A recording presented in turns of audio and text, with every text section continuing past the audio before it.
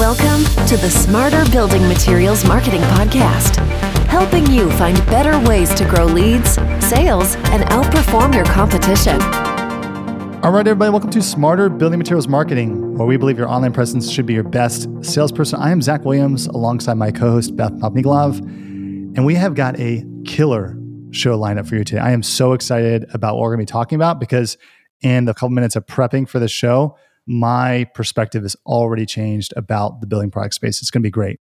It's not a secret that we're not afraid of controversy here. We love to talk about the things that need to be talked about. So we are so excited to welcome Joy Linsky into the studio to help us debunk some myths that just need to be done with. She is the founder of Jewel Toned Interiors. It's an interior design organization based in South Florida, and she has some really cool stuff to share with us today. Joy, thanks so much for your time. Thank you, guys. I'm happy to be here. So before we get into the many, many things that we need to discuss, Joy, why don't you take a couple minutes and just introduce yourself to our listeners and introduce us to Jewel Toned Interiors? Sure. So my name is Joy Linsky. I'm a sixth generation Floridian, which in itself is pretty rare. Born and raised in Florida, went to University of Florida, go Gators. I've actually known Beth since I was a child up in Fort Pierce. I started JTI about 9 years after graduation from University of Florida. It's a very architecturally based interior design program.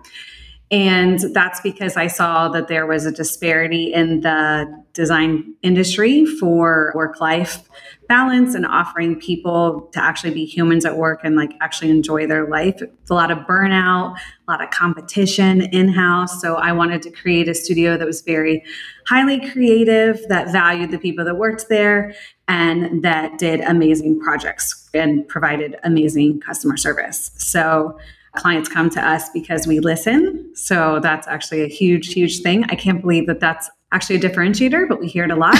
And we do work in all markets. So we do mostly commercial. I'd say about 80% of our work is commercial.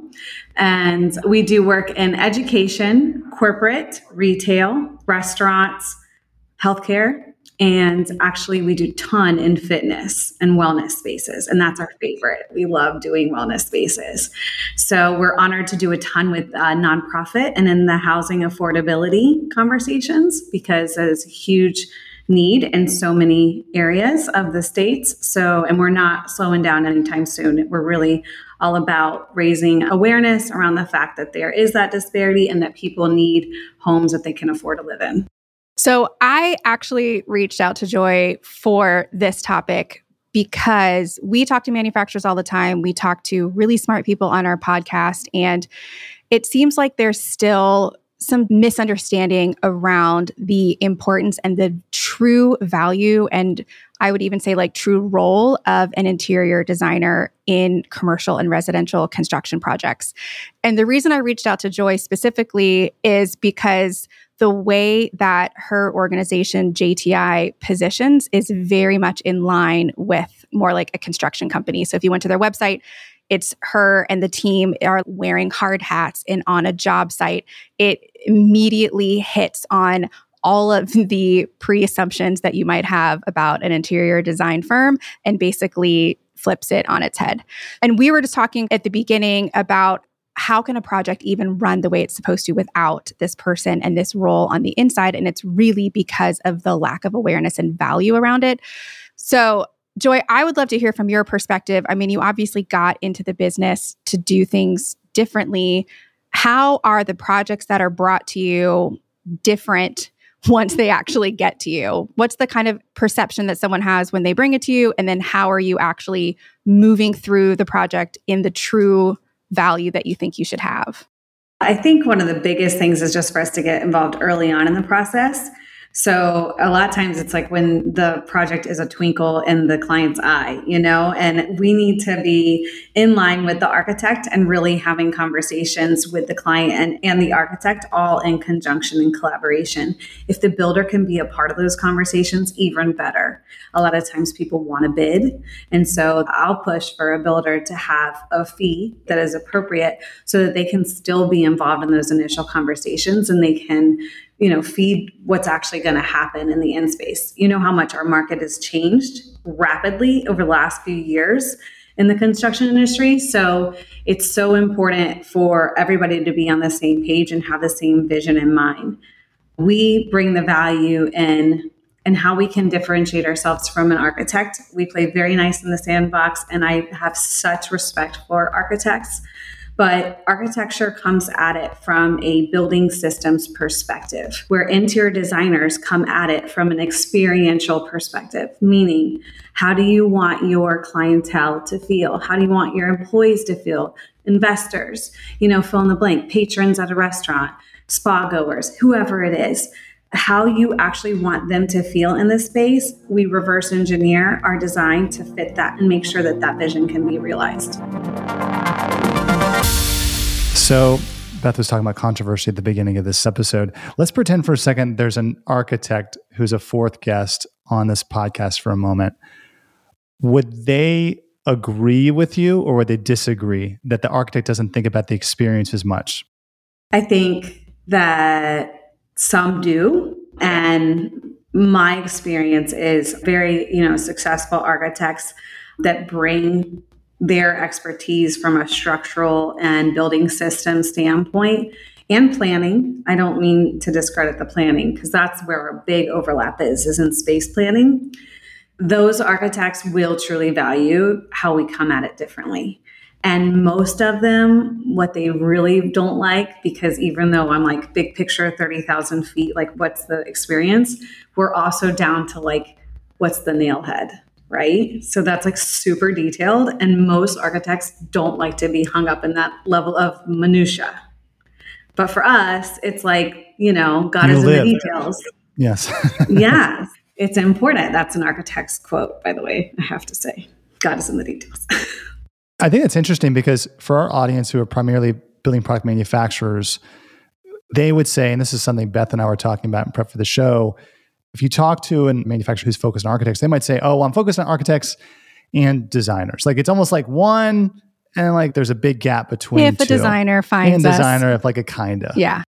And I think what you're saying, Joy, and this is something we've seen too, is that there's been a bit of a shift in the role of the interior designer in the commercial space as well as residential. I know you're much more focused on commercial, which is they're much more involved throughout the entire, as you said, experience, but like what's happening from one space to another space in your role in choosing and specifying products is probably greater than what most manufacturers might understand. Would you agree or disagree with that? Yeah, absolutely. And I'm mostly from drywall out. So like, I'm not going to tell a builder what kind of drywall to use, or what kind of studs or any of the means and methods that go behind building. But when it comes to what's actually being applied or what's being installed from the lighting systems, absolutely. We guide all of that and we specify all of that. So we have our favorites, we have our go-tos, and it all is different based on financial parameters because we do so much in affordable housing and nonprofit work that we have to get super creative with inexpensive materials. And you can do that. So we'll have to be able to detail some pretty unique things to allow the contractor to not have to RFI after RFI and have to be always picking up the phone and calling our team. I'm super, super proud of the level of drawings that comes out of this office in that we have builders that are like, I've never seen a set of plans like this before. And it's because of the level of detail and the notes on how everything should be installed and material transitions and all those details. So, I mean, yes, Beth, I'm in the construction industry fully. I'm president of Construction Executives Association down here in South Florida, and I am the first woman president as of this year. So I'm very, very excited about that and have to make a plug for it because it's obviously a forward-thinking organization having a woman as president. Have you found yourself in a position, Joy, where you're working with building owners who are surprised they had to contract with an interior designer after working with a builder and an architect and going through all of that process, and then they come to the point where they realize, oh, that project is ended and my building is empty and incomplete? Honestly, that's a huge red flag. So if a client is onboarding us that late in the game, we're like, A, we can't transform space.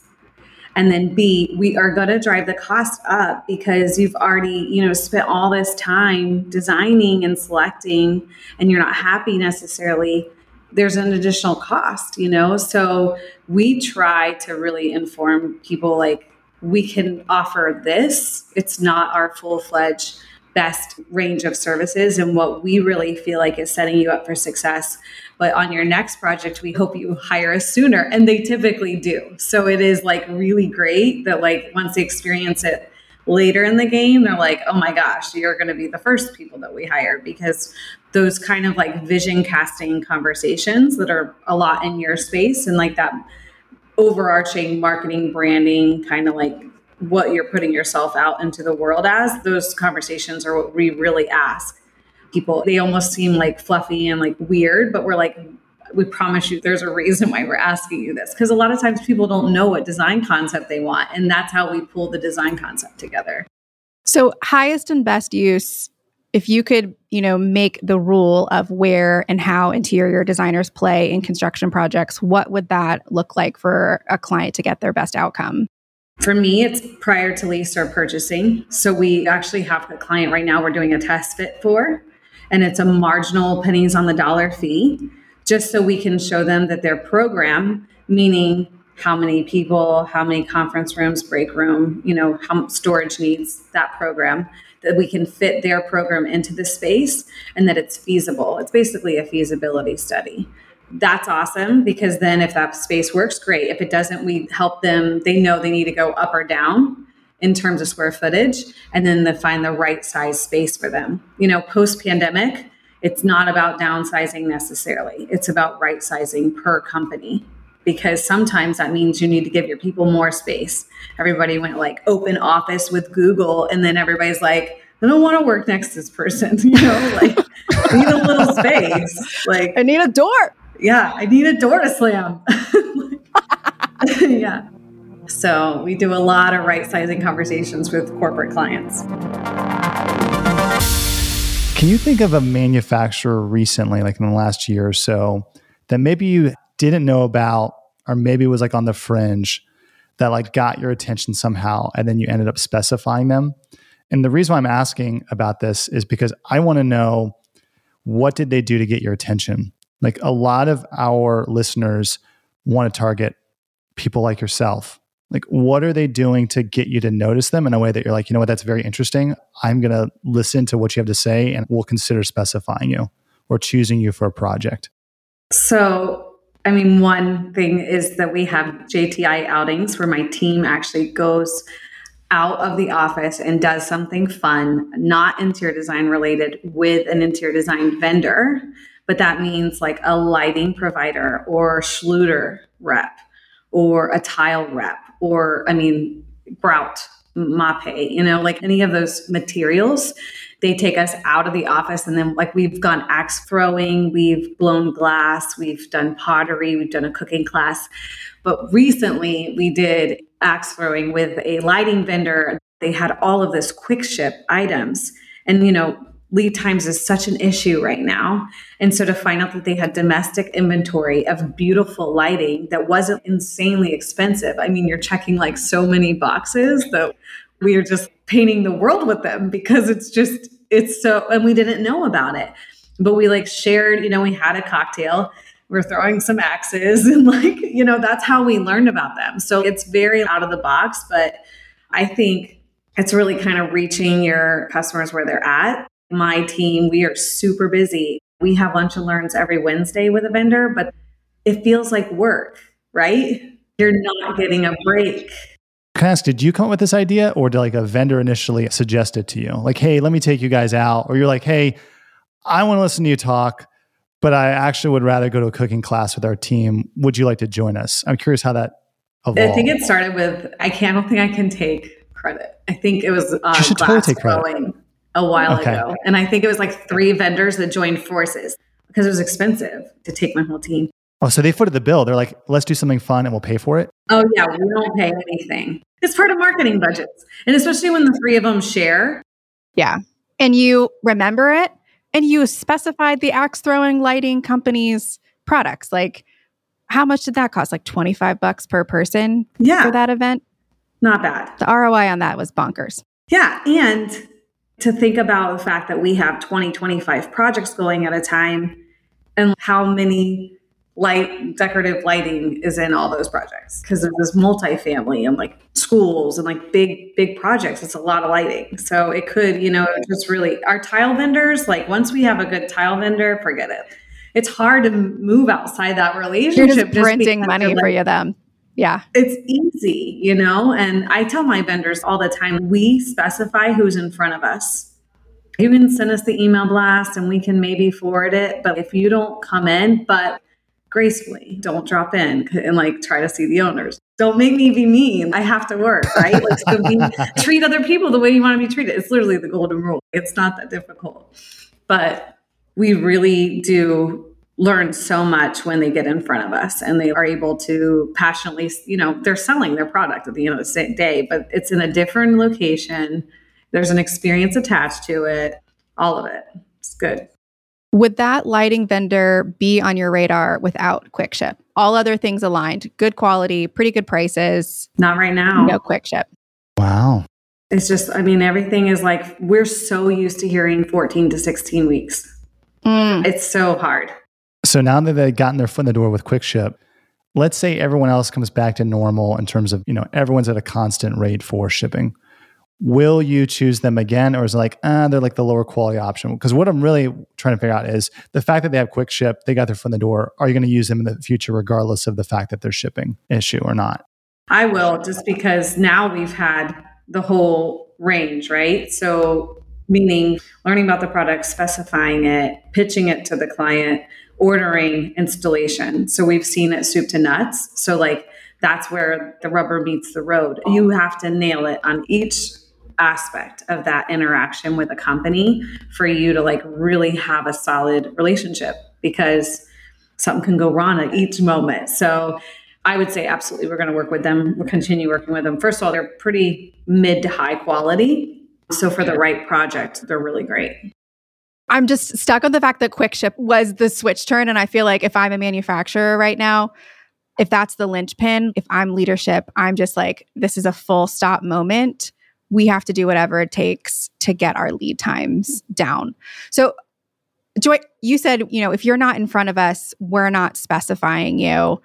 Timing aside, how do you know that a manufacturer is going to be who you need them to be at each of those key points in a project that you just mentioned? A lot of it's relationship. My wall covering vendor obviously we have tons of wall covering vendors, but there's one that I know that if it's like a client with very, very high expectations about performance, or basically the shit could hit the fan, right, with this client. So if that is going to be a scenario, then this one vendor, I've known him, I think he's been in the end, like actually selling the same product for like 30 years, but he has driven hours to my clients to troubleshoot for me multiple times. I don't forget that. Like I can't forget that. And I tell my team, because I don't specify anymore, my team does, hey, this person has your back. Because at the end of the day, if it doesn't perform, it doesn't necessarily look bad on the product. It looks bad on us because we specified it. We've had to rip things out and replace it. Which is the nightmare scenario. Yeah. But for the right client, it's worth it. That's a great example, Joy, of how the small stuff ends up becoming the big memories that we remember about, relationship or something like that. Like I love that you've shared that, because I think that sometimes those things can get lost in like, how many sales calls did I have? How many meetings did I have? And what you've talked about, it's interesting. I feel like just look at the last 20 minutes or so of our conversation. The things that resonate with you are experiences, relationships, and like the things that are the intangible components of people helping you build your business, which is something we preach a lot. It's like, how do we help people build their businesses? And the people that you associate with, the vendors that you like, are the ones that help you do that. So I think it's a really important note for any listener to take note of. And the digital marketing is still super important, because we are constantly sharing Instagram posts or LinkedIn posts and e-blasts with each other. Like, hey, I saw this over the weekend. Isn't that kind of look like your concept? We as a team, we're very, very collaborative, and we try to, share things and know what each other's up to, so that if one of us finds a cork to fill the hole, we're going to give it to them. It's important too to be in the digital space, just because that's where everybody's living. And so I've never been able to track my ROI on my digital marketing, to me, in a good way. But the fact that I'm top of mind, or JTI is top of mind constantly, is obvious because of being in that space. Joy, thank you so much for coming on the show. For our listeners, if they want to connect with you, what's the best way for them to do that? I'd say LinkedIn is probably the best, just because it's a networking part, happy hour all the time. And then it's just becoming more and more personal, and that's kind of cool. So I'm on LinkedIn as Joy Linsky, or Jewel Tone Interiors. The company has a page as well. And then I'm also sometimes on Instagram. The company has very, very strategic moves on Instagram too. And if you want to have our newsletter, that's like a really great way just to learn about interior design and how we're not necessarily divas and not hard to work with, but that we bring a lot of value to projects. Joy, thank you again so much for coming on the show. And for our listeners, if you enjoyed this episode, check us out at venveo.com/podcast to subscribe and get more. Until next time, I'm Zach Williams alongside Beth Popnikolov. Thanks, everybody.